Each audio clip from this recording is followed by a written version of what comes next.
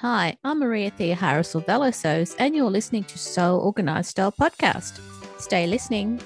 Sew Organised Style Podcast acknowledges traditional owners of country throughout Australia. We pay our respects to Aboriginal and Torres Strait Islander cultures and to the elders past, present and emerging. Thanks for joining us today as we welcome Nicole and Ada. They're the co-hosts of a new podcast called the Asian Sewist Collective Podcast. The Asian Sewist Collective is definitely gaining listeners, and so I'm pleased to have Nicole and Ada here today. It's lovely to meet you both. Thanks for coming on to Sew Organised Style Podcast. Thanks for having us. Yeah, thanks for having us. Let's get into the questions so that our listeners can understand better what the Asian Sewist Collective is all about and what you're doing. Tell us who you are and how we can follow you online. So I'm Ada, and I am a Taiwanese American sewist based in Denver, Colorado. And I used to work in tech marketing for many years before becoming an entrepreneur and starting my own natural skincare line and marketing blog. In my free time, I sew, so you can find my sewing and all sorts of different commentary on Instagram at i.hope.sew, S-E-W. Thanks so much again, Maria, for having us on. My name is Nicole Angeline. Calling me Nicole is fine. I'm a lawyer and a part-time law student by day, and I am a garment sewist the rest of the time. I only started sewing in 2020, so I'm fairly new, but you can find me on Instagram at Nicole Angeline Sews, S-E-W-S. You've both started sewing at varying times. It's great that you can actually share your knowledge. We do a lot of banter back and forth of, did I do that correctly? Would this be a nice fabric pairing with this pattern? And I hope people are finding it interesting. Yeah, I think because I'm a newer sewist, part of the learning process has been able to grow within this community. So I probably couldn't have progressed as quickly as I have if I hadn't been inspired by other folks that I see on Instagram, or all of the YouTube videos that are available are there. But then there's still the resources like books and my grandmother who I can ask questions of. Even though I'm newer, it's an interesting way to start up sewing really quickly.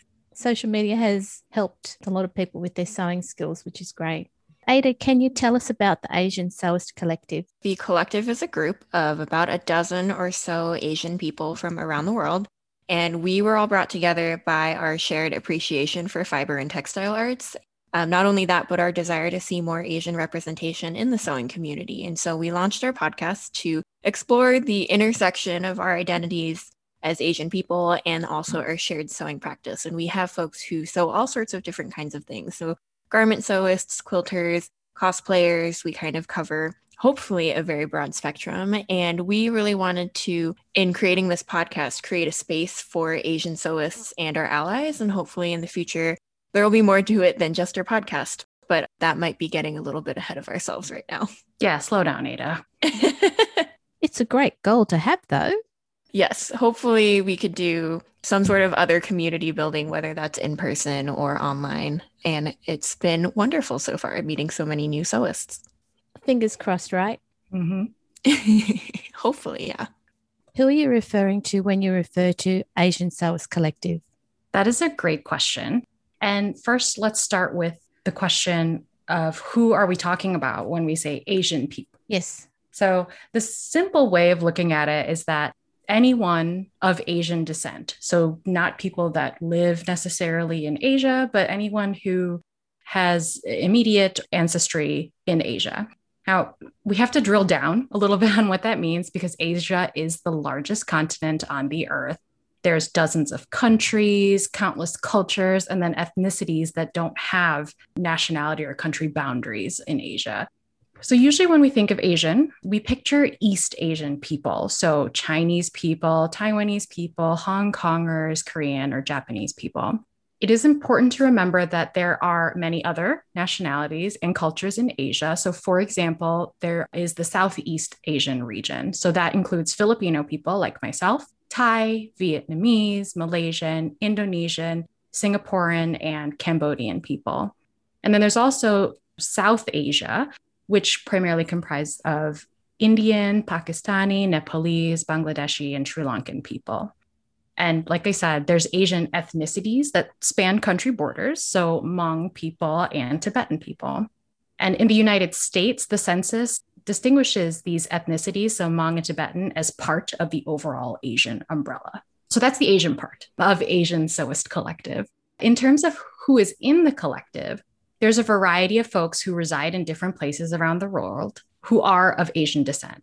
When we refer to members of the collective, we're referring to folks who work on the podcast, like Ada and me, or Leslie, who edits our podcast episodes, Mariko, who produces several episodes, and Shylin, who so far has kind of dabbled in a little bit of everything. And we also have researchers and other folks taking on different and multiple responsibilities. That's the collective, Asian Sewist Collective.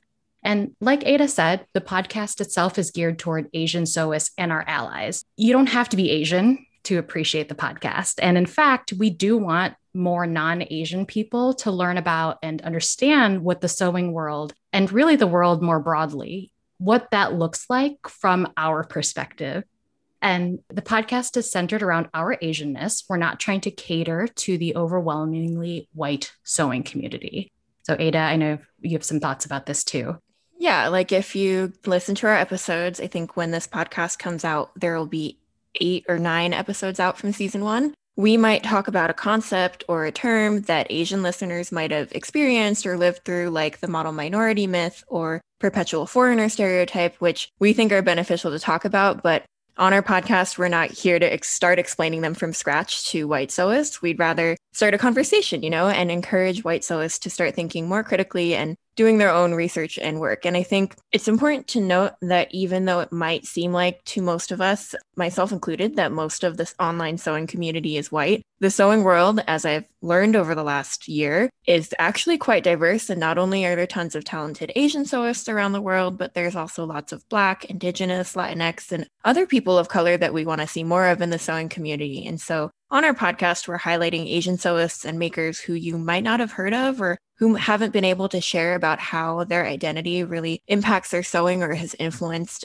let's say, if they have a sewing business. And the response so far has been great because we have sewists who are reaching out to us like by email and telling us that they finally feel seen and recognized. And we have guests who leave our recording sessions saying like, wow, I never thought about my identity or my sewing like that, or I really learned something about myself by sharing with your listeners, which I think has been probably the most gratifying part of putting it all together. And when you think of all the people who are visible in online sewing who are white, I think there's a multitude of factors as to why that is the way it is right now. But the whole reason we started the podcast really came from back in March when 8 people were killed in Atlanta in the US, and 6 of those people were Asian women. And the online sewing community, weirdly, that week was the only place where I didn't feel seen, where they really just cared about what I was sewing and not how I was doing. And the truth is I wasn't doing very well. Mm-hmm.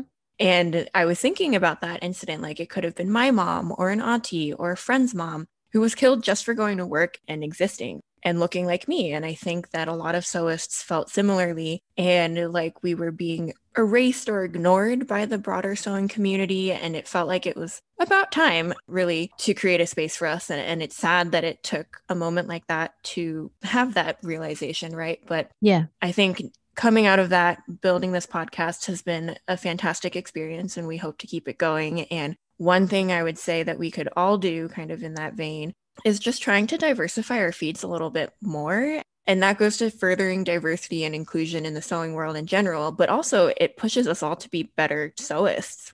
We often forget that we are the ones curating and picking who we follow, which teaches Instagram and all the other tech platforms what we like and what it should suggest to us that's similar to that. And by making a conscious effort to follow sewists of color or sewists who might not look like you from different countries around the world or who are disabled or who are of different sizes, like we can reteach ourselves and Instagram what we want to see and who we want to learn from and be inspired by. And I think that has really almost up-leveled my sewing game as well. Where you say our perspective, that's really important for listeners to understand because it is your perspective and how you see yourself and how you're being seen. So I think the action of making sure that we diversify our feeds to make sure that you are seen is really important. Yeah, absolutely. And I think, of course, the mission of the Asian Sewist Collective is to bring our Asian identities to the broader consciousness of the sewing world. But I think diversifying your feed with regard to race, with regard to ableism, with regard to age, with regard to sewing techniques. We just had an interview with a quilter. And I don't know, Maria, do you quilt? No, I don't. I'm a clothing sewer. Neither do we. You sounded apologetic there. You don't have to apologize. I don't quilt either. I think if I hadn't thought to ask a quilter what it's like and how it's different from garment sewing, that I wouldn't be interested in quilting like I am now. I don't think I'm ready for like a quilt, like a really big quilt. It sounds like a big commitment, but maybe a banner or a quilted jacket. Those seem pretty cool, although it's very hot here right now. So I can't be thinking of jackets, but diversifying your feed, starting with race is great. In general, having a diverse feed with regard to all these different facets will make us better people and make us better crafters and sewists and makers. At least that's what I think. Ada, what are the goals of the Asian Sewist Collective for the first 3 months? I think our first goal was just to get the podcast up and running.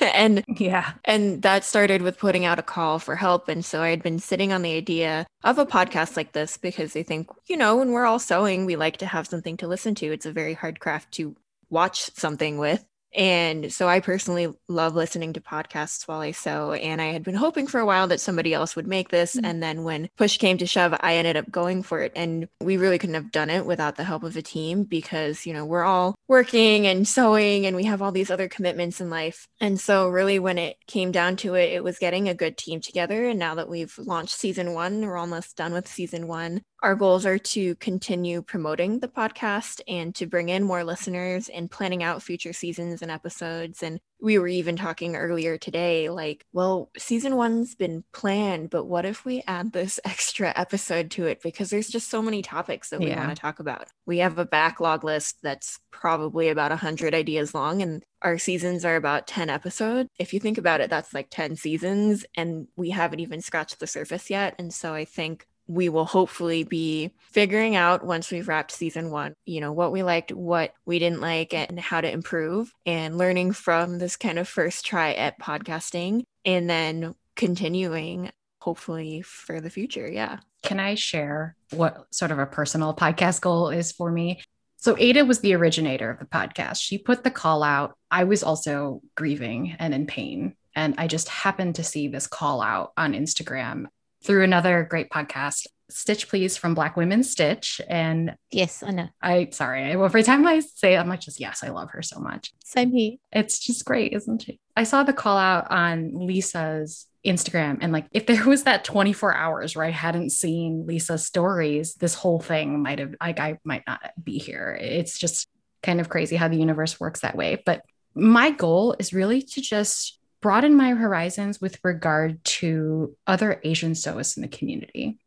Not speaking for anyone else in the collective, myself, my feed didn't contain a lot of Asian sewists. And I remember I met one of my friends, Shailin, who I mentioned earlier, a while back because I found a YouTube video where she was creating a traditional Filipino clothing item. And I was like, oh, I want to figure this out. But apart from Shailin, like I knew very little other Asian sewists. So for me, first of all, being in the collective has been great because I've just met a bunch of new people who, at least from my perspective, I would consider friends and colleagues, but then also just broadening my own horizons. And, you meet one person and that person will open 3 doors for you. And then another person will have 12 recommendations for you. And I just want to continue to expand my vision, or my maybe worldview is the better word. I don't know, periphery, or, I want to know more about Asian sewists and cultural dress and other cultures apart from Filipino culture, which I am, even as an adult, still learning more about myself, even though I was immersed in some cultural activities growing up. So it's really leaning into my identity as an Asian person and finding this community that I didn't really feel like I was a part of, or perhaps it just didn't exist before the podcast. The great thing that Asian Sewing Collective has is a team that is doing various tasks, and you've got all these ideas, but you've also got the research behind it, which I think is really important for listeners to understand. Yeah, we spend a lot of time on research. I don't think anybody knows how much research goes into podcast prep, but it's quite a few number of hours, depending, if it's a guest coming on or we're talking about a technique or certain cultural dress or maybe things in pop culture that have shown up. And what we found was that some members of the collective, like Cindy, for example, they've actually done whole theses in school for master's degrees on traditional cultural dress. And it's amazing and fantastic. It's really cool. Yeah, right. And we're huge nerds about it because not only do we get to learn the history of everything and how it all came together, but we can also nerd out together on how these garments were constructed or even the fabric was woven or originally created. And it's been such a great learning opportunity, not even just learning how to podcast, but also learning about the topics that we're talking about and the people that we're talking to. That has probably been one of the reasons why we're all so excited. We're all very excited when we talk to each other, not only about directly sewing related stuff. Thank you so much for bringing those pieces of work that have been done at a university level to mainstream listeners, because we wouldn't get access to that if you weren't doing it. Or you'd have to read a really boring textbook. And it's great that somebody who's done lots of study on it can help us distill it into some pretty straightforward 45-minute long podcast episodes. How can our listeners help? Well, definitely by listening to the podcast, downloading and subscribing wherever you get your podcasts, and rating if your platform allows you to do that. We do have episodes come out every Thursday. So in the States, it's still Thursday. All of our episodes are evergreen topics, so you can download and save them for a later date. So far, we've put out cultural appropriation 2-parter. So we've got part 1 was our first episode, and then part 2 was the 6th. We talk about mental health. We talk about pattern testing, self-care. We also have interviews with bag makers and then research-based episodes like cultural appropriation, but also this season we're looking at doing the history of silk, and maybe early next season or toward the end of this season, a primer on the qipao or cheongsam. And so listen, enjoy. I think that would be great. Review again if you can, and of course, share. We are a podcast that is created by Asian people of Asian descent, but the podcast really is for anyone who wants to learn more and see the world from our perspective. Definitely check us out on Instagram. We have a Facebook page, but pushes everything, Instagram pushes it to Facebook, but we're primarily on Instagram. And there's announcements and previews on our site. And we're always resharing great content on Instagram and trying to elevate sewists who are doing great work, and not only talking about the topics that we talk about on the podcast, but also making cool makes, making makes that have meaning behind them. And Nicole does a huge part of our Instagram with Ellen and some other folks on our team, but they do a fantastic job curating new sewists for you to follow, new folks with different ideas and concepts to explain to you at Brown Girl Therapy. And they also post certain opportunities like pattern testing or calls like that, where we think it's appropriate and fits with the audience. If your listeners are of Asian descent and they feel like there's something that they want to hear about on the podcast, get in touch with us. On our Instagram, you can DM us, but there's also our email link is on our website, which you can get to through Instagram as well. And we'd love to hear from you. We have tons of ideas already, but if there's a need somewhere, then we're happy to take a look and see how it fits in with what we do. Because of course we are geared towards amplifying Asian voices. And if there's something that you think of that you feel like you'd like us to talk about, get in touch with us. We'd be happy to hear from you. For listeners who haven't been to your website, they can now become familiar with Asian-owned sewing-related businesses. Hopefully, we can watch this list grow over time as more people let the Asian Sewist Collective know about Asian-owned sewing-related businesses. In Australia, Arrow Mountain. Yep. I've actually bought from them and I didn't realise that. Mm-hmm.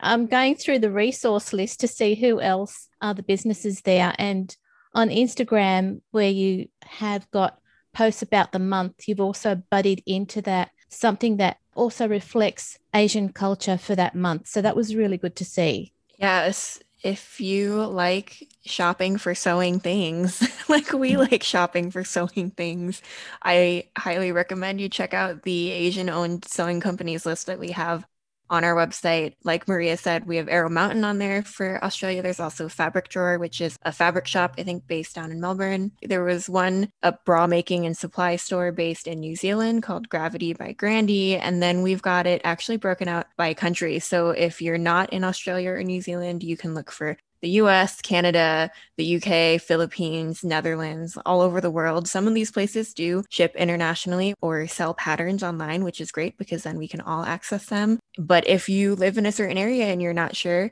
I definitely recommend checking out the site to see, maybe there is a store in your area, or maybe you want to start one. And these are a great place to start for kind of looking for inspiration and seeing what other folks are doing out there as well.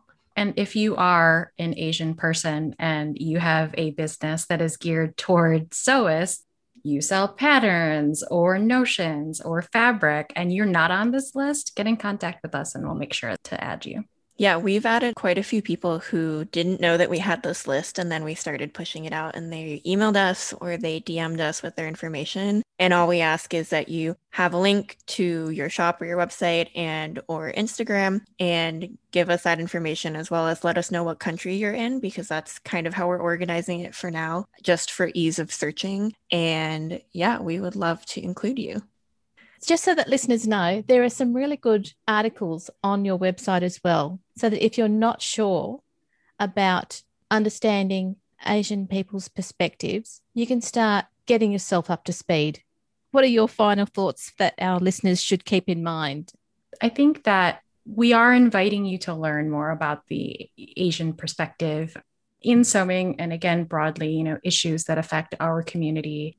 The first thing is just to remember that Asian people are not a monolith. So I did talk about how people who, when we said, who are we talking about when we're talking about Asian people? Well, Filipino people are very different from Thai people, from Taiwanese people, from Indian people. So just remember that, like, we use the term Asian for our purposes to make it an inclusive umbrella, for all of us. But just remember that as you are navigating these resources, that we're not a monolith. And then I think second is, we always appreciate people who are willing to learn. Be mindful if you are putting additional labor on the population that you are seeking to learn more about. So what I'm saying is, like, if you are, let's say, a white person who is curious about whether what their actions are doing, would constitute cultural appropriation and be harmful to other people, we don't encourage that person to come to us and say, hi, I'm doing this. Is this wrong? Tell me how to do the right thing.